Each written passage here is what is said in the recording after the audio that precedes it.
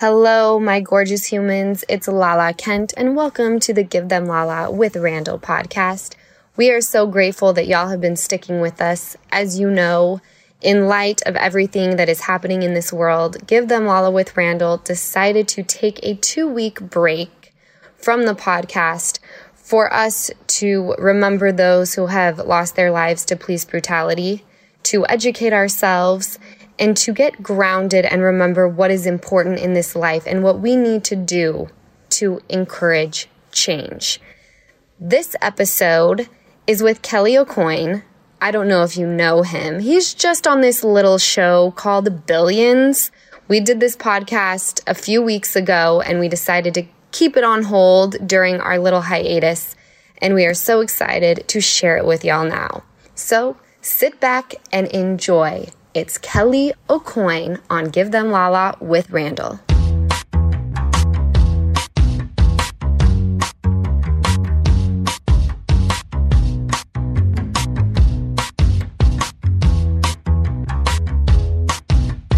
What's up, folks? It's Lala Kent with Ran. What's up, baby? Hi, hon. Another episode. I keep waiting for Time Warner to just pull the plug on us and say, you're wasting our airspace. Not you. Yeah. No, because you better recognize. Oh, I'm sorry, Queen. I have the best time doing this podcast. So do I.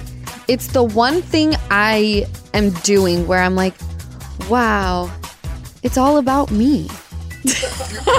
The one and only thing. I look at it differently. I look at it differently because it's kind of. I'm just fucking around. No, you're not. That's the sick part. I am. I was really gonna be more like sentimental and say it's the one thing I do where I'm like with my babe.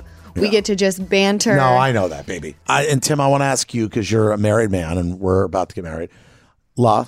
Yes. See, this is exactly what I was talking about. What you're doing. This is what I'm bringing up. What I'm bringing up is last night.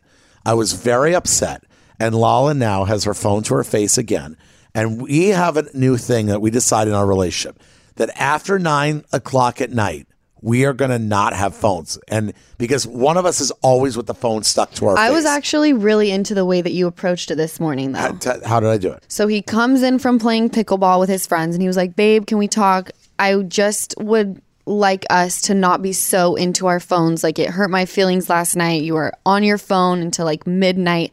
And I was like, absolutely. When should we decide to put our phones down? And we said 9:30. Yeah. Then I explained to him yesterday, I got really caught up just in really exciting things happened yesterday with Give Them Lala Beauty. And I was just like obsessing over all of it. So I promise 9:30 is the cutoff. And I appreciate that. And I like that we can just talk to each other now and it's not always some big drama. But I'm curious, Deb, do you guys face phone issues or like what are your... We've had this same conversation at least 4 or 5 times. Really? But who's on the phone more, you or your wife? Probably me, but it goes back and forth. Probably Tim because his boss is Randall Emmett, so I would assume Tim. I don't screw with you at night. Once in a blue moon, I'm like, I need a script for it. Rarely. So it's just your wife rides you, and then do you have a time you put the phone down? Well, I mean, I think we've said 9 o'clock. Oh, but we haven't. It's like we've instituted it, and then we forget about it. But we would both like that to be. Can I tell you something? I think us going forward with a 9 o'clock phone rule. I think that you can't have sanity, both going to sleep in a healthy way and having a good connection, if both of you are glued to your phone or even one of you is glued. And I take full responsibility. Like last night she was guilty, but I also been guilty 20 times in a row. So we're going to really try this tonight. And well, I've been okay with Randall being on the phone a lot more lately because I have a dream backyard that I would like. And if being on the phone makes us more money, then have at it. You have been very supportive lately. Because I need that cabana at the end of my pool. Work, Randall. Okay. I'm just slow the around. fuck down. I'm in a great one. mood. Baby, I love you so baby, much. you look so happy today. You're like smiling and you've got no bra on as usual and things are just lit up in this room. But I'm just going to let that go. All right? Because it's a crime what's going on here. Okay, let's go to some voicemails. That's probably a good idea. Hi, Lala and Ran. My name is Lex. I'm a huge fan of Love Rules. And my question for you guys is what are you most excited for when it comes to being married? What is the aspect of being married that you're most excited for? And also to the same end, what aspect of the wedding are you most excited for? I know you guys are obviously postponing things, but what are you most looking forward to now that you've postponed? Really looking forward to hopefully hearing the answer to this. Love you guys. That's a good one. Most excited about the wedding and most excited about being married. You know. Okay. The thing that I'm most excited about for the wedding is the look on Rand's face when I walk down the aisle in my dress. Let me say this. Can I tell you, when I had the designer make my dress, I made sure, I said, I don't want any of my tattoos showing. So my arms are covered. Baby, well, now I'm really excited. I'm going to be one classy bitch on that day. Can I tell you, first of all, I'm not worried. I'm joking. I know that you take that wedding day very seriously, and you know that you only want to make me happy, and that's what it's all about. Ba-boom, ba-boom. So my thing is definitely on my wedding day. The thing that I'm going to be most excited about is obviously seeing you come down the aisle. That's going to be probably the highlight of the wedding.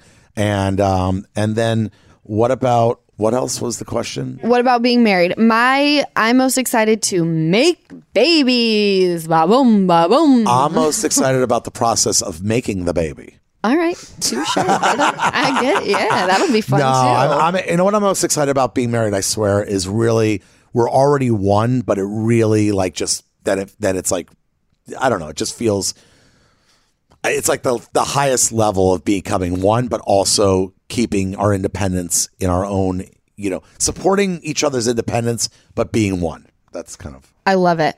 Okay, next question. Hi, Lala and Randall. This is Isabel from Salt Lake City, Utah. I just wanted to say I love your podcast. I love you guys on Vanderpump Rules. My question is for Lala. I grew up in Utah pretty much most of my life. Actually, St. George, Utah, where I graduated high school and went to intermediate and middle school. And I was curious. I know Lala grew up in Utah as well. And I had a lot of bullying going on when I was in high school, mostly because I was not a member of the church. And my friends were really strict members of the church, and there was a lot of pressure from them and their families to join them. So it was kind of difficult for me to hold my ground and be who I am as a person and not become a member of the church and stick with my ideals. I was wondering if, Lala, you had the same issues or if you had a similar experience growing up in high school and how you dealt with that. Keep doing what you're doing. Love you guys. Bye. Okay. Yeah. That is a good question. I like that question. Yeah, I had the same issues. That's why I'm such an asshole, because I had to fight the bullies off with my words. Ka-ka, ka-ka, ka-ka. I really did. I used to be really sweet. I was just a sweet little kid. You're still sweet. It's just there's like a little bite. There's a bite. Yeah. I didn't have that bite always. It's only when these, little schoolyard kids got a little too rough for the sandbox that I had to kind of fuck shit up a little bit. Yeah. Since the time I was a little kid. The thing is, though, is my dad grew up super Mormon. My mom was raised super Christian, and clearly they both did not like that. So Easton and I were just raised spiritual. But the crazy thing is in Utah is if you're not a Mormon, a lot of parents have a tough time letting their kids hang out with kids that are not a part of the church. That makes sense. Yeah. Yeah. In my hometown, there was a pretty strong community of Mormons, and I was really good friends with a lot of them. Where did you grow up? In a town called Ripon, which is near Modesto. Okay. I don't know if it was a bigger Mormon community than other places outside of Utah, but I happened to be friends with a big Mormon population. A lot of my friends were Mormon, and they were all they were generally very, very creative. So they were in the drama classes and band. I was in marching band. Oh yeah. Does that shock you? A little bit. Kind of. I do picture you in choir. I was in choir. Yeah. Were you? I was in a barbershop quartet. Oh, you have to give us pictures. I'll look for some pictures for you. Dude, producer Tim is always just bringing in some new little things that I had no idea about. A steel drum band. Dude, you're so badass. Please, Alex's face is you're teaching your best friend new things about you. Yeah. You know what, though? In Utah, it was different from Mormons in other states because they're on their high horse. Right. You know, and it's like, wait a minute, you're like being so judgy, but like the book you love says don't be judgy. Well, and it's like when you are kind of the population, the people that are different, it's easier to kind of make them feel different, even if you're not trying to. Right. Guess. And they're going to be assholes, whether you're Mormon or not Mormon. You know what I mean? So there are going to be asshole Mormons who pick up on that one thing that... You know what I remember about Mormons as they got older in my high school? They love to like call me a whore. That's like everyone's favorite thing is to call me a whore. And it's like, please come up with something different. And because I dress like provocatively, you know, like I was like, dude, this body ain't going to be like this forever. Like things are going to start sagging at some point. And these people, the girl that's coming up and being like, modest is hottest, Lala, is like giving BJs to the whole football team every Friday night. Oh it's my like, God. Shut up. That's my experience. See? That's why I got my boxing gloves off from it at a young age. There you go. I don't know. Fun fact. All right. I love it. Those questions were fun. We're going to take a short break. When Randall gets back, we have the infamous Kelly Aucoin, who is on Billions, and I cannot wait to get him on the line. We'll be right back. We are back, my beautiful people, and we have a really fun guest today. We have Kelly Aucoin, who Randall is obsessed with. What's up, Kel? How you doing? Dude. We're good. I love the pressure of real fun guests before we even got started. Thanks. I got to just tell you. So first of all, I'm going to blow your fucking ego up real quick. I am the biggest Billions fan. I know you get that hourly. I just have to tell you, Brian Koppelman, I blow up on the gram. When he goes live, I hit him hard like, Brian, you're the man. And he's like, him and what's the other creator's name? His partner? David Levine. Yeah. So they're like on a live together and I'm blowing him up nonstop. And he's like, David, we got Randall Levine. He's this big producer. It makes so big much sense now, Kelly, because he'll like be on someone's live and he'll be like, I'm talking to David Levine or Brian or whatever, Levine. And I'm like, Avril? And he's like, no, billions. I'm like, this fucking Avril, guy is Avril Lavigne. That's the generation gap. That's generation gap. No, but I just have to tell you, first of all, not only is the writing on this show, and I know you're a very, very prestigious theater actor. You starred with Denzel Washington. You're like the real fucking McCoy. So I give you mad respect on all levels. But I want to say, it's got to be refreshing to work on a show that the actor bar is so high, the writing. So I just want to hear your initial thoughts on that. Yeah. I mean, you've nailed it. I mean, I've been really lucky. The show I was doing before this, and it overlapped a little bit, was The Americans, which was another show that had incredible actors and incredible writing. Billions is second to none, as far as I can tell, in terms of the writer's room, which obviously is led by Brian and David, and then the quality of the regulars and the guest stars that we get. I mean, people want to be on the show, and I think they want to be on the show because not only are they going to get to say some really fucking fun, funny, dark, weird shit, they're also going to they're going to be working with people that they've seen before and they want to play ball with. There's so many actors that I'm like, I can't believe I get to hang out with you for a day because you're awesome, you know? It's so, I mean, even the small scenes, babe, like even the little scenes off to the right, like those characters are so rich. They're so fun. They're so well developed, and you don't see that in a lot of TV. I mean, unless it's a high level. Kelly, show. He literally rewinds scenes 4 times to rewatch them.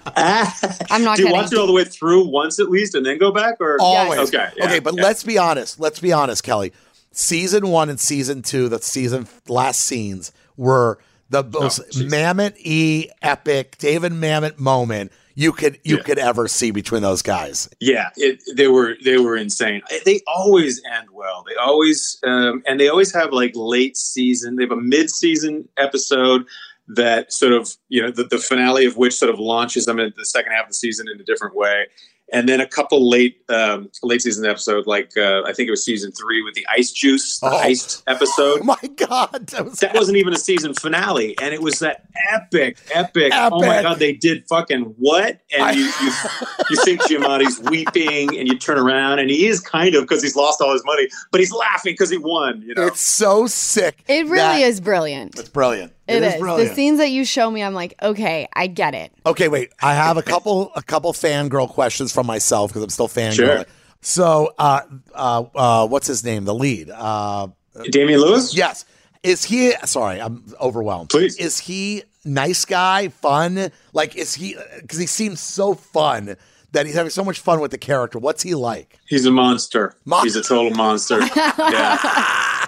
And I've been sending out signals to people to fucking save us, and they just keep ignoring us. He's the best. He and Giamatti and Maggie Siff and David Costabile, who plays Wags, like they're all just great human people. And Chuck Sr., Jeffrey DeMunn, is a teddy bear.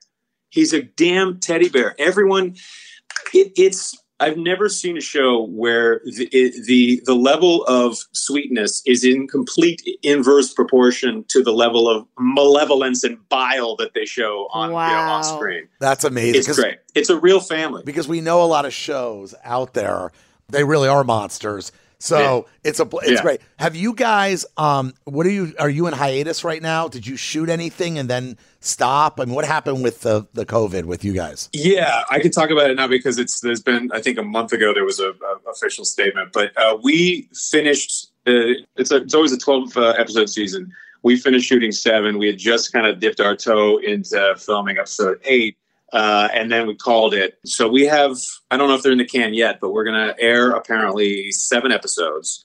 And then when we can, we're going to get back and finish the back 5. Oh, wow. Wow. I'm excited. So there will be more. So yeah, there's going to be more. I think, God, we're almost halfway through this first part. I know. Yes. That blows my mind. It's an amazing. I remember when the first episode was up and Brando was like, babe, we can't go to dinner tonight because billions started. I was like, all right, bro, sounds good. And I'm so mad that Brian Koppelman, he needs to send me the friggin' episodes. This is not fair that I have to watch it weekly. It is unacceptable, and I am going to hit him on DM today that I need these episodes. You want to binge? You'd prefer to binge this? Yes.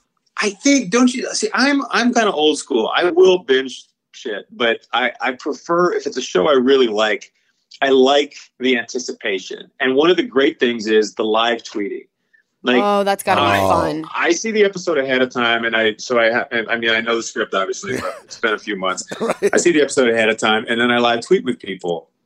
And it's a blast because the fans are Billions fans are smart, and they're funny, and they're passionate, and they show up every week. And it's like that kind of thing that you miss when you do the binging, I think. Sure, I agree with that. I just am so on the verge because every week it ends, and I'm like going to a depression. I'm like, this show needs to have 35 episodes. That's when he starts pulling up the videos, like what he did before we did this podcast. He pulled up the videos to look at different scenes. When you do the Kaiser Soze and they take you into the room. Oh my God. Oh my God, Randall's like a little fangirl right now. It's so cute.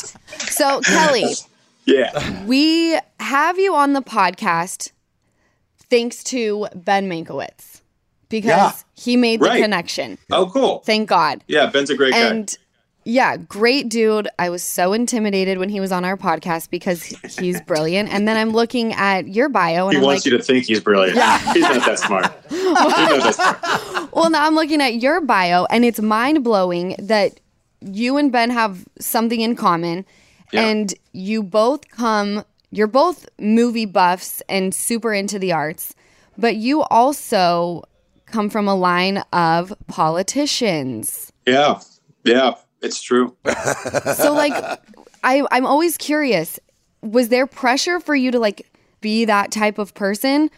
Or was it just like, I love to act, I love the arts, and this is the path I'm going to take? Yeah, because your father being as successful as he was. Yeah, he was a congressman. Right. And you guys can see it. There's a picture of him over there, over my shoulder. Yeah, I love my dad. Very proud of him. Aww. So, Yeah, Ben and I went to high school together. He's one of my best friends. He's he's one of those friends I actually really like. Yeah. One of those guys.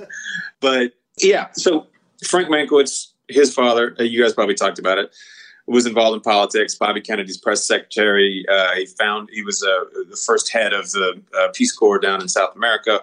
All kinds of great stuff. And my dad was a state representative for 4 years.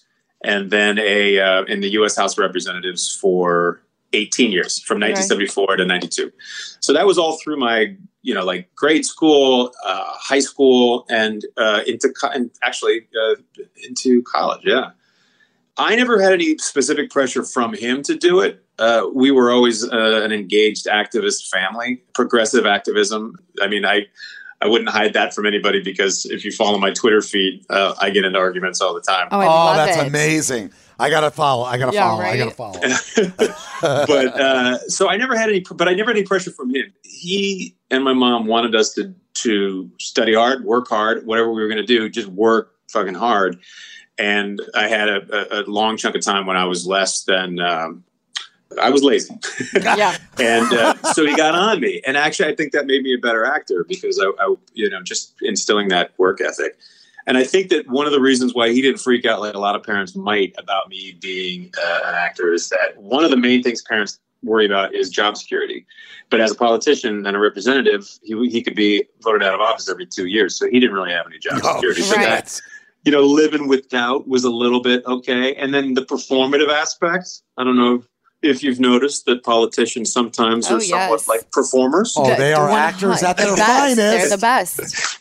Yeah. So I got a lot of stuff from him, I'm sure. And I've played politicians periodically. And I've told him I steal from him, mercilessly. But my parents are very supportive. It's great. I love hearing that, because I grew up around the Huntsman family in Utah, and I just remember like the men in the family were on the same path as their dad, as their grandfather, and so I love hearing that he was like, go and be an artist. So what was your first gig that you booked?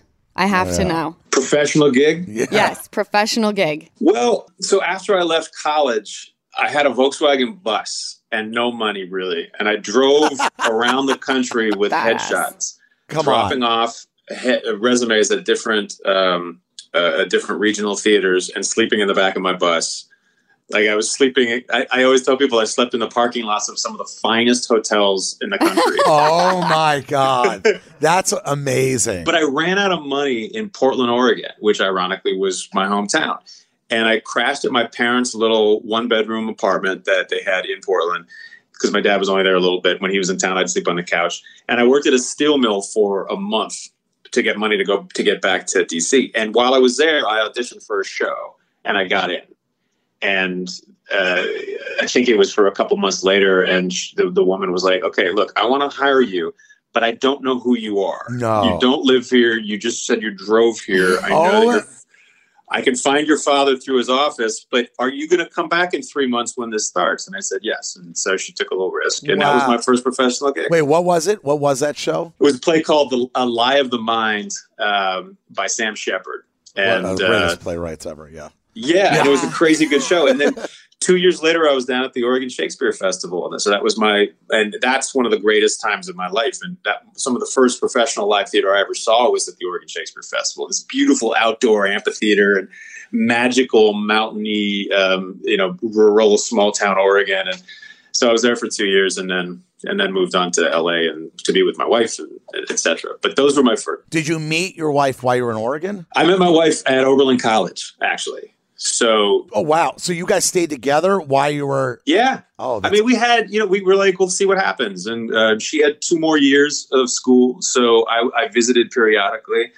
And she was from Los Angeles, so once I was like, when I was at Ashland, finally, she had just graduated and was in LA, and we spent 2 years commuting back and forth. Wow! So then when she graduated, you moved down to LA. You had finished your Shakespeare run, basically. Yeah, roughly. I had there was a 3rd season discussion for me, but it was not like the first season, I didn't do much of anything. Second season, I had a couple really nice roles.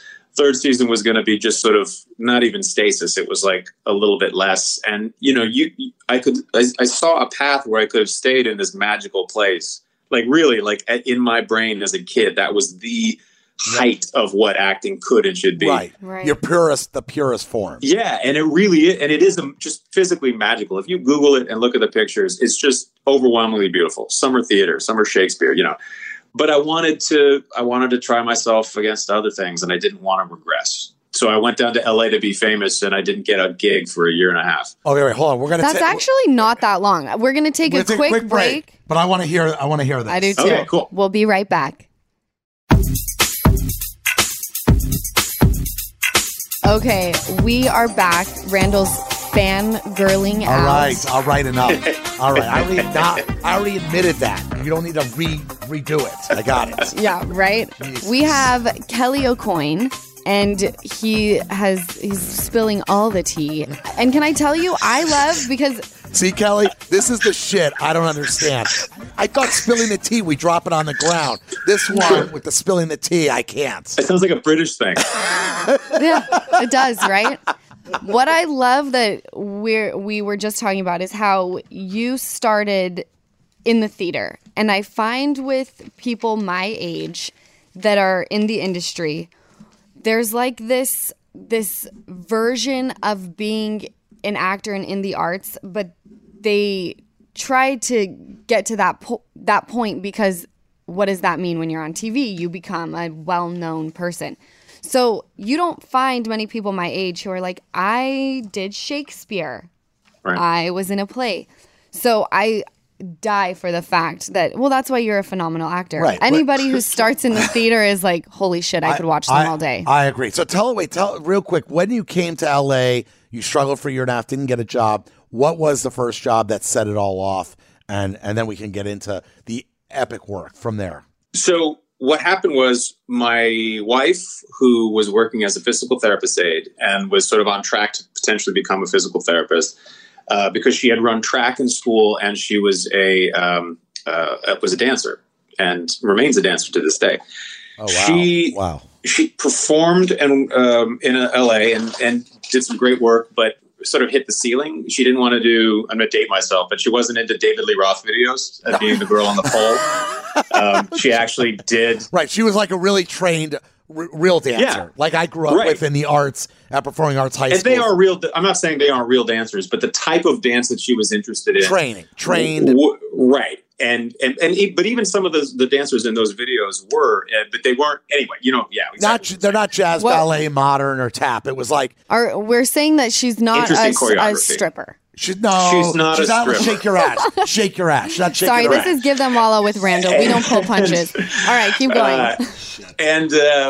So she decided to move to New York, because she wanted to try herself against the best. And she reminds me constantly that I'm the one when we were in college together. That she was like, I'm going to give dance a year and then I'm going to go into my profession. And she said, apparently I sort of laughed and was like, you're too good. You should really give it as long as you can. Don't give it a year. That's and she did. And that part of moving to New York apparently was because of fully embracing that idea. She came to New York and it took like 6 months of frustration, as it always does. But then she started booking gigs and she went to Europe a couple times to work. And then she started booking gigs here in New York. And it was slower for me. But after 2 years or so, I started getting things that paid at least a little bit, early on. Like so this is where it sort of ties into what you're talking about before. I never gave a shit about being famous, and even now, like someone says I'm famous, I'm like, no, I'm moderately known in certain quarters, I think really well known at this point. You're on the biggest show on TV, okay. But so I didn't give a shit about being famous. That's not what I wanted. I just wanted to act. I loved acting. And I was like, I can do this. I wanted to make a living. I wanted to be able to eat, have a place to live, not have to live with my parents, not have to borrow from my parents, and maybe even help them when they're old, But that's what started to happen with theater. It was like, all right, this is a very modest living that I have now for like 12 years here. I didn't have to do anything else, though. I didn't have to cater. I didn't have to wait tables. And I was happy. And then and that's why people go to New York rather than LA. We might want to do TV, but when it comes down to it, the one thing we can't live without is theater. Right. And LA people the same. I mean, they could be great at theater and they could love theater, but and this is, of course, gross terms. It's not quite this bipolar, but they come to the conclusion that I want to focus on the screen. Right. The great thing that happened about 10 years ago in New York is screen came to us. Yes. And we started getting all these great cable shows that were doing 12 episodes, 8 to 12 episodes, not 22 to 25. So we actually were able to work on shows. The benefit for us was we could work on shows for 12 months and then do theater for 4 months. You got to do both. 6 and 6, I mean. Yeah. And for them, it was great because they're new faces that had not been overused. And I want to say something about that. New York, I always say, is actors, it makes you great. And that's the heart of acting in New York. And then you come out to LA and it obviously can make you famous. But you're right. Now shows are shooting all over the world. I think that whole thing is broken down with tax credits and all that stuff. But yeah, what helps? What was I going to say? Oh, I relate to that because when I came out to LA, all I wanted to do was produce movies. That was my dream. I slept on people's couches. I didn't want to be like the big movie producer. I just wanted to be able to pay my bills and be on a movie set. I didn't give a shit, about my name in lights as a producer, any of that shit. I just want to say. But then once he got a taste of it, Kelly, he was on and popping, that's bullshit. That's much Energizer bullshit. Bunny. Dude, that's bullshit. Kelly, for 20 years, I was behind the scenes, and then this one dragged me out of the shadows. So just remember that. Anyway, okay. I have a question that I just think a lot of young actors and young artists coming up want to hear from somebody who is successful. What do you recommend to young actors today if they were graduating from college or graduating from high school? And, I went to Performing Arts High School where Uta Hagen came and trained us and we studied high school in Miami, New World School of the Arts. Uta Hagen came twice a year, and Meisner was what we studied at 16. Yeah. That's crazy. And my best friend from Performing Arts High School was Katie Finneran, who won the Tony twice on Broadway. So there you go. So you've got some, you've got some peeps. I love the theater, and I'm such a big fan of great actors, but I'm so removed at that point, from the heart of your craft. What do you recommend today if somebody's just coming out of Iowa and is passionate? What do they do, and what do you think is the right steps? I mean, the business technologically and the business everything about it is so different from when I arrived in New York. So it's hard for me sometimes when I get this question, it's hard for me to know what type of actual practical advice, which is what I wanted at the time. I wanted give me a roadmap. How do I get in there? And I guess the similarity would be that there is no roadmap exactly. The things I think you need to do, and there was somebody else I was just telling one of these things too. First one though is create a community. As best as you can, be happy for them and support them and help them rise, because you'll rise with them. Or at least it can give you hope that one of my own made it. Right. Try not to be jealous. Be ambitious, but don't be competitive. As much as you can do that. And we're all human, so we're all going to fail at that. But strive for that as much as you can. And sometimes pretending that you're not fucking jealous will actually make you not jealous. I love that you said that. Advice. When I catch myself getting super fucking pissed off that someone's doing better than I am, I'm like, oh my God, I'm so happy for you. And all of a sudden I'm like, wow, I feel really good. I am happy for them. See, I'm the opposite. I know, because she does she gets in a zone, but I just get more competitive, but I don't think I get jealous like on a kind of haterade kind of level. It's just like it's like haterade kind of level. Oh my God. No, but I think that advice is great. I think that you're right. Like thanks, babe. You want to keep going? You want to keep going today? Sorry. You're in a fucking mood today. You know what, Kelly? So good. When these mics are off, I don't get to go home. You know what I'm saying? It's right here. This is my home right Kelly, here. Can I tell you, and I'm obviously in no way on a show like Billions. I caved to reality TV. Vanderpump isn't like Billions? No, weird, right? I feel like our script is written just as well. I'm just kidding. But I love you. But I feel this. That's for safety. Yeah, that's right? for safety, Kelly. But I feel the same way as when people kind of ask for, they do want a roadmap. I still look for a roadmap. Yeah. And I think that you gave perfect advice. It's like, take every opportunity, compete with yourself and yourself only to do better. I really love the advice that you just gave. And really, if you're looking to be famous, then I can't help you because I have no fucking idea. Agree. If you're looking to be famous, you need to be crazy and get on a reality TV show. Right. Or be incredibly, I don't know, Instagram famous. Right. And don't try to be an actor. Right. You should not be an actor if you want to be famous. And there are ways, like, look, there are people on billions. People on Instagram. Everything's billions. It's like that Malkovich, John Malkovich. I love it. Billions. But there are people on Instagram who actually figure out how to use that medium in order to create some fantastic content. So do that if you know how to do that. I'm old. I don't know how to do that really. I can tweet because I think I'm funny and I can do things short. But Ben would quibble with me being funny. Here's one other thing, and I said this to somebody recently, but it's true. There was a guy at the Oregon Shakespeare Festival, an actor who'd spent some time in Hollywood and he'd made some waves, but he chose to be at the festival. But he said, you're going to have a bunch of people who say, call me or look me up or come on by when you get down here. And he said, you say 20 people do it, 18 of them, you show up, they're going to be like, who are you? Like, what are you doing here? Right. And you're going to feel like an asshole. And if you let that feeling of feeling like an asshole keep you, once you had hit the first three, five of them, whatever, they're all like, oh my God, who are you, asshole? Right. You're like, oh, I'm an asshole. I'm going to ignore the rest of the 15. But then you're going to miss those 2 people who actually will try to help you. Right. So go through the 18. All you have to do is remember that you're not the asshole. They're the asshole. Yes. I agree with this. It's hard to do. And it took me a while, but I finally started following this guy's advice. And that's when I actually met somebody, a casting person who was like, I'm going to recommend you to this other casting person. And I started going in more. Wow. And look at you now. But I will say our business, Kelly, is they just kind of like don't want to, there are a lot of times where I find they don't want to lift you up. They want to just put you down. And I think you have to keep that mentality. I've done it, all these years where you just got to know who you are, believe in yourself, and you'll find those people that do support you. And those are the people that matter. I think that's right. And actually, even those people who are the asshole, they might not be assholes. They just might not really give a shit about you. And maybe they're busy. Maybe there's all kinds of stuff going on. You just with them. And, in the moment they might have meant it. Right. And it makes you feel good to say, look me up. I'm going to help you out. But then you have to do the real good people will be the ones who back it up. Yes. But the best feeling in the world I can imagine would be the people that were assholes and then you kind of ignore them and you blow the fuck up one day and then they roll up on you and they're like, how have you been?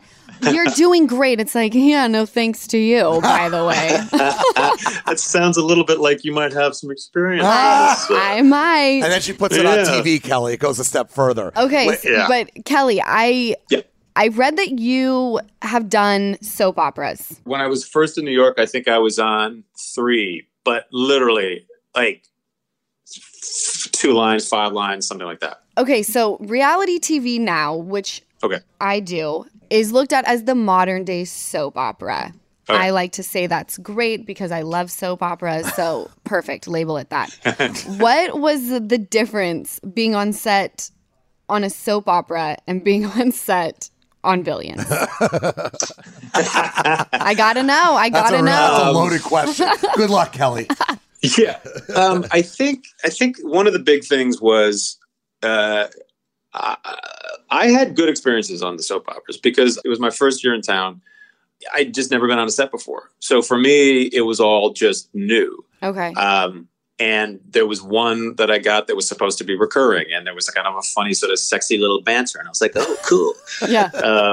That means that someone will cast me maybe to be sexy guy. Okay, cool. Yeah.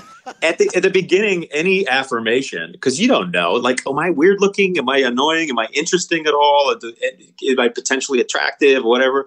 So those things were actually great about the soaps. I didn't have really anything to do.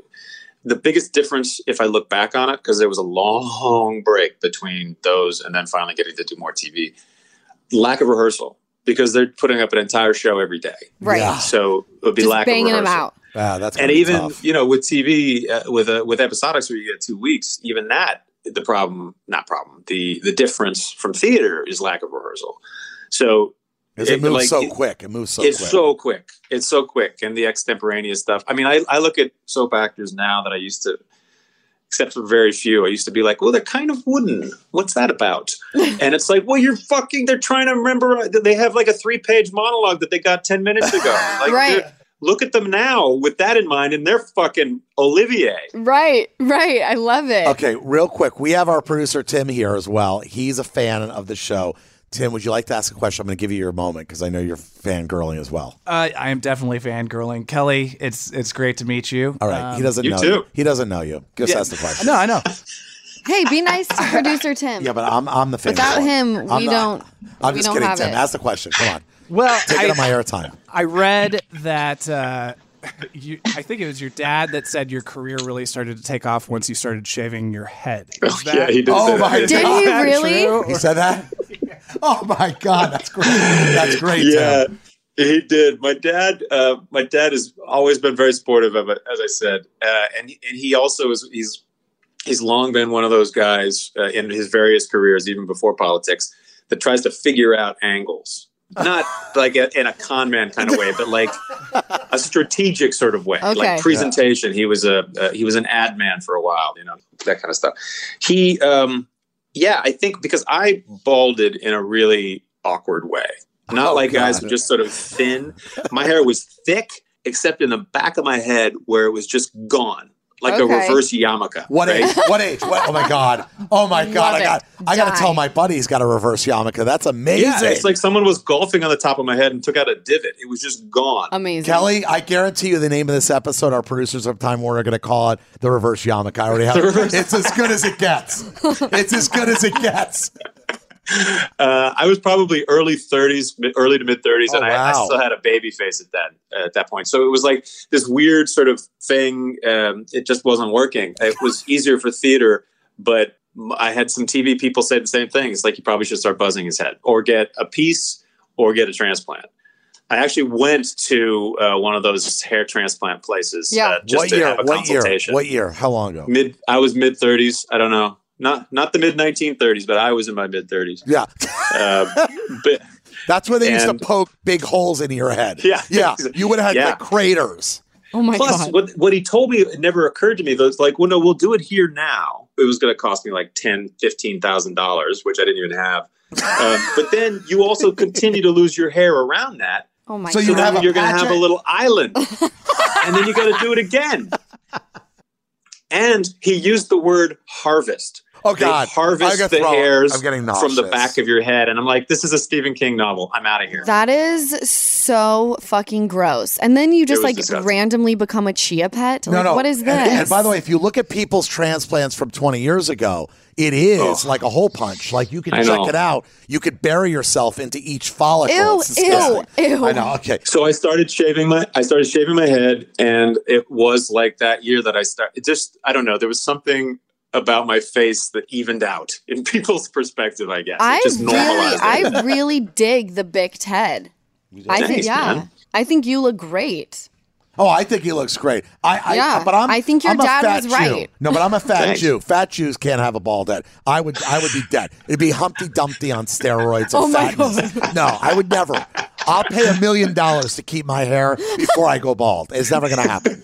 No, you look good, Kelly, because you're like your hair. You're chiseled, and I've got like family underneath my chin, so it's not. You're a handsome son of a bitch. Thank you. Oh, Yeah. that was cute. I love that. That was very You're nice. fun, Kelly. Kelly, I like quick you. question, because I don't want to run out of time. You work with Peter Berg, which I financed and produced Lone Survivor, The Kingdom. Oh, cool. How? Yes, I did. You did The Kingdom? No, I did Lone Survivor. You did The Kingdom. I did The Kingdom. Right, okay. Yeah. Because I think I would have remembered. I would have seen you, Kelly. I would have seen you. Right. Okay. Right. No, but tell me that experience and Spielberg. Tell me those two. It was fantastic. It was on location, and I always love going away. I love hotels. I love being on location. Like fucking love it. Like me. And I got to take a van, like 45 minutes or a half hour or something to set and back every day with Anna Deavere Smith and Richard Jenkins. And there was one day where it was just God. Richard Jenkins. And I am such a huge fan of both of those. Anna Deavere Smith is a theater god. And Richard Jenkins, I'm sure, has done tons of theater, but he's a TV movie guy. The greatest. I got to hang out with these guys and for an hour every day. And the last half-hour ride after we were done shooting, a day early, which was a bummer to me. I'm sure Peter Berg loved it. He's fast. By the way, on Lone Survivor, he finished 5 days early. 5 days. That's incredible. He was fast and he was great. He would throw lines to you and everything. And he had Jamie Foxx and me like up in each other's faces. Oh my God, and it was like I love it. Awesome. Like playing with Jamie Foxx. Yeah. So awesome.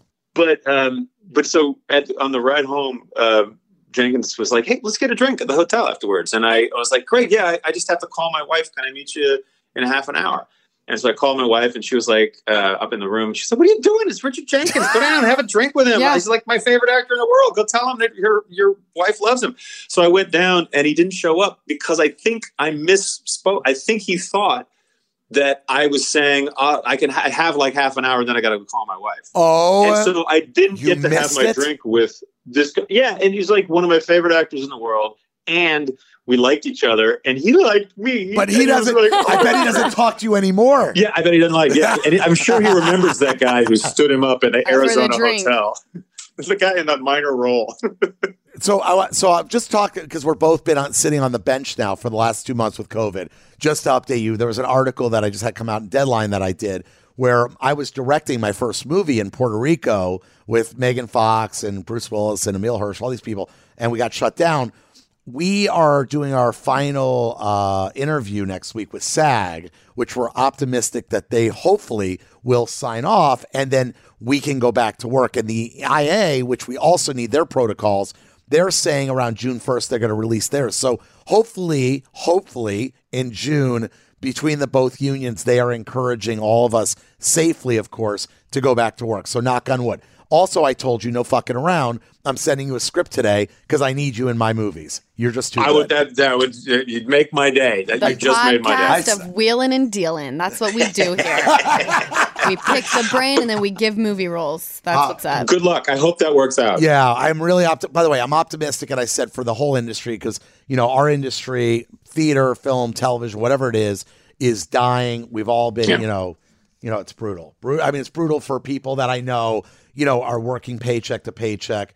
And I just want us to go back to work so that we can, as a community, we're artists, and we don't do well not creating. And I know we've done the best we can with where we are, but we all want to go back to work. So most of us are workaholics. Yes. Like people look at creatives. I hate that term because it sounds pretentious, but they look at creatives as sort of like lazy and lushy, and it's like, no, we just want to fucking work. It's the opposite. It's the opposite. The opposite. And I agree. And I think that all artists right now, whether you're a filmmaker or an actor or whatever, we want to do is we want to be safe, but we want to go back to work. So I'm optimistic for us all. I had the best time having you on today, Kelly. Thank you so much. Thank you. This is great. You guys are a blast. I'm serious. I haven't laughed this much since quarantine started. I love it. Well, it's so appreciated that you came on, and we hope that you have the best day ever. Yes, Kelly. Thank you. We'll see you on Billions. Thank you, guys.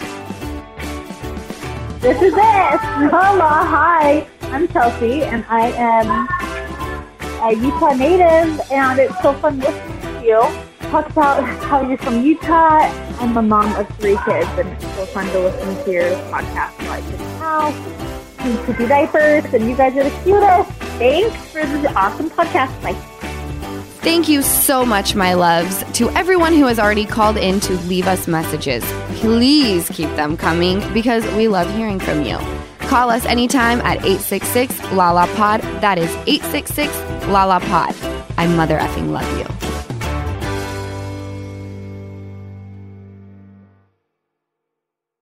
Welcome to Talkville, the ultimate Smallville rewatch podcast. Guest star Sarah Carter as Alicia Baker, although I didn't really work with her a lot. But Tom did, and they had some real big smoochy scenes. Yeah. Can we talk about that? Could there be any more sex? What was a 3-page makeout scene that just kept going? Good Lord. We get it. They have chemistry. Jump in now or catch up on any of the past seasons of Talkville on YouTube or wherever you listen.